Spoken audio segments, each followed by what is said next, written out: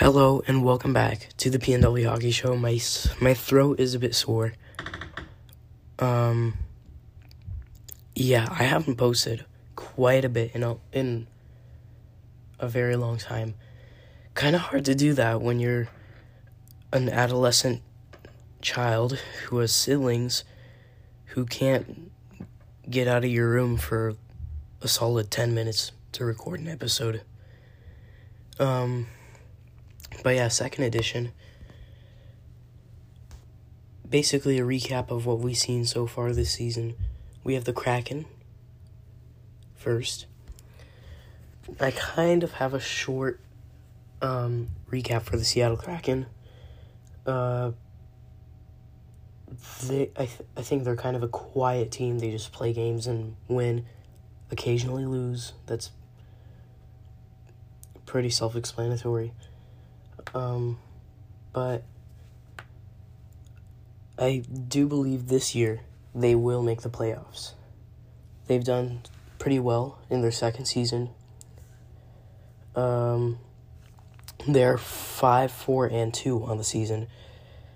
Their upcoming game is tomorrow evening at 5 against the Minnesota Wild, who have a very, very similar record of 5-4-1. So 5-4-2 and 5-4-1 compared, very similar record. In terms of the roster changes, I think the only notable one, of course, Shane Wright has joined the Kraken. That was a great addition to the team.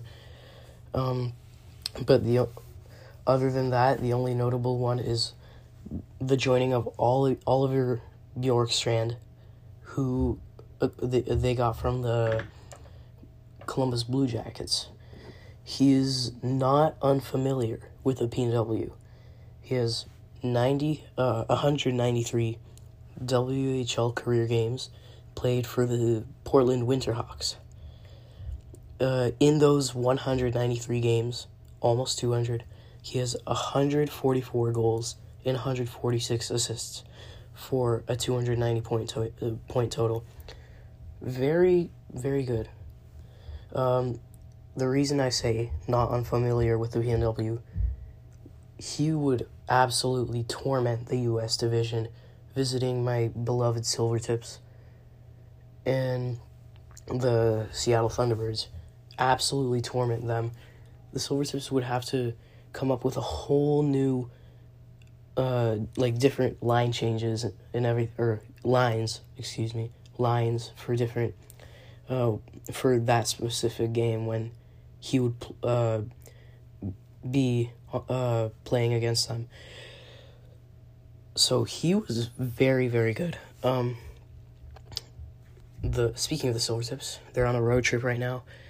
They've won 6-3 against the Wheat Kings just earlier about an hour ago. Won 3-2 on Saturday against the presumed 2023 first-round NHL draft pick Connor Bedard and the Regina Pats. That's great, obviously.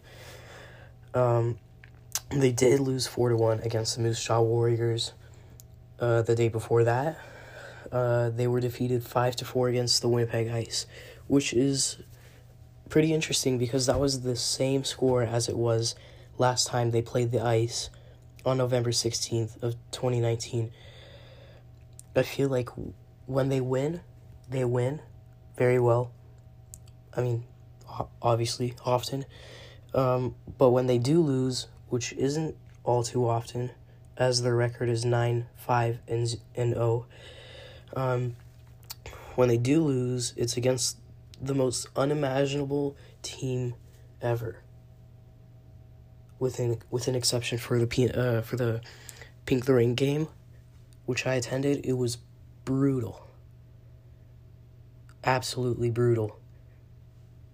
Silvertips lost embarrassingly to the Thunderbirds, 11-3.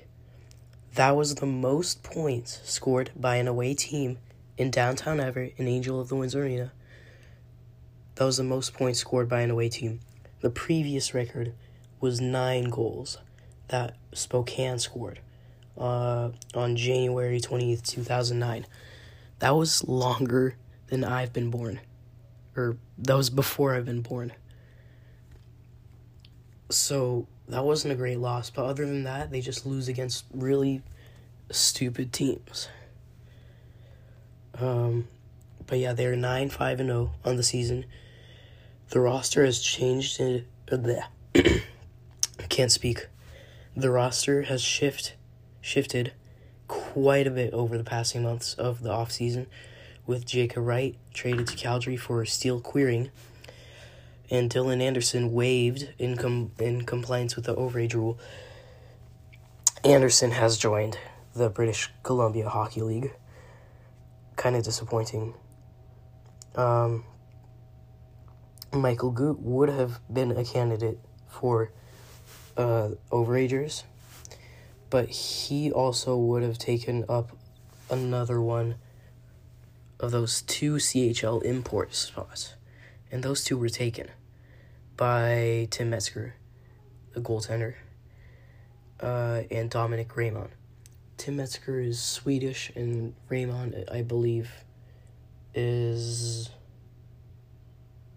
Czechian, I think. Correct me if I'm wrong, but yeah.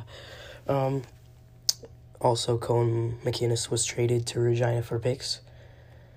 Evan May was traded to Medicine Hat for Oren Strom. Several new additions include the likes of Kyan Gruet, Cameron Sitzma, and Matthew Paskevich. Overall, the roster changes have been pretty good. Of course, with the exception of Nico Hooten, Michael Goot, Dylan Anderson, and more leaving. And Ronan Seeley. I have his autograph on my jersey hanging on my wall. That didn't make me happy, but I guess it was for the better, except for Dylan Anderson. Literally went from CHL to BCHL, so that isn't great. But Ronan Seeley did go to Carolina Hurricanes, AHL affiliate, Charlotte Checkers. He is in their system right now. All the best of luck to him.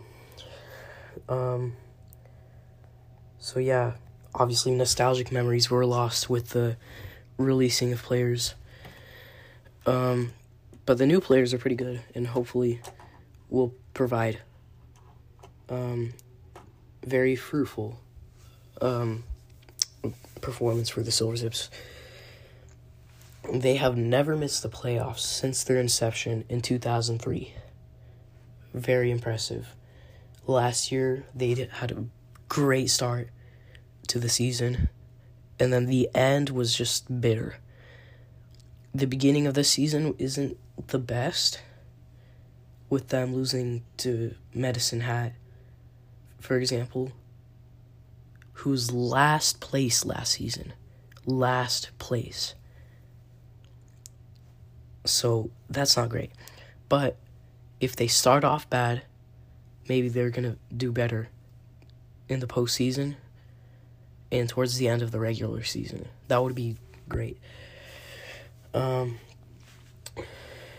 see. Next, the Washington Huskies are 8th place in the men's second division of the ACHA and have a record of 8-2-0. Notable mentions include Michael Shippey, who leads the team in points with 31 in 10 games. 31 points in 10 games.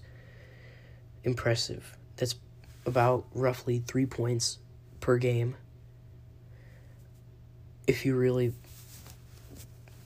want not a whole number, then 3.1 points in 10 games. Or per game. Logan Maloney, a rookie, and he is second place in the team in points with 25. He's a rookie. And he had a hat trick in the very first game in his ACHA debut against the Washington State Cougars. That was fun to watch, by the way. I managed to interview Eric Pergidich afterward. He's my next notable mention of all the players of the Washington Huskies this season. He seems to be sort of an unsung hero with 7 goals and 17 assists in 10 matchups as well. Sore throat is brutal, by the way. Nearly half of his goals came from a hat trick last month. A hat trick. Yeah, that was...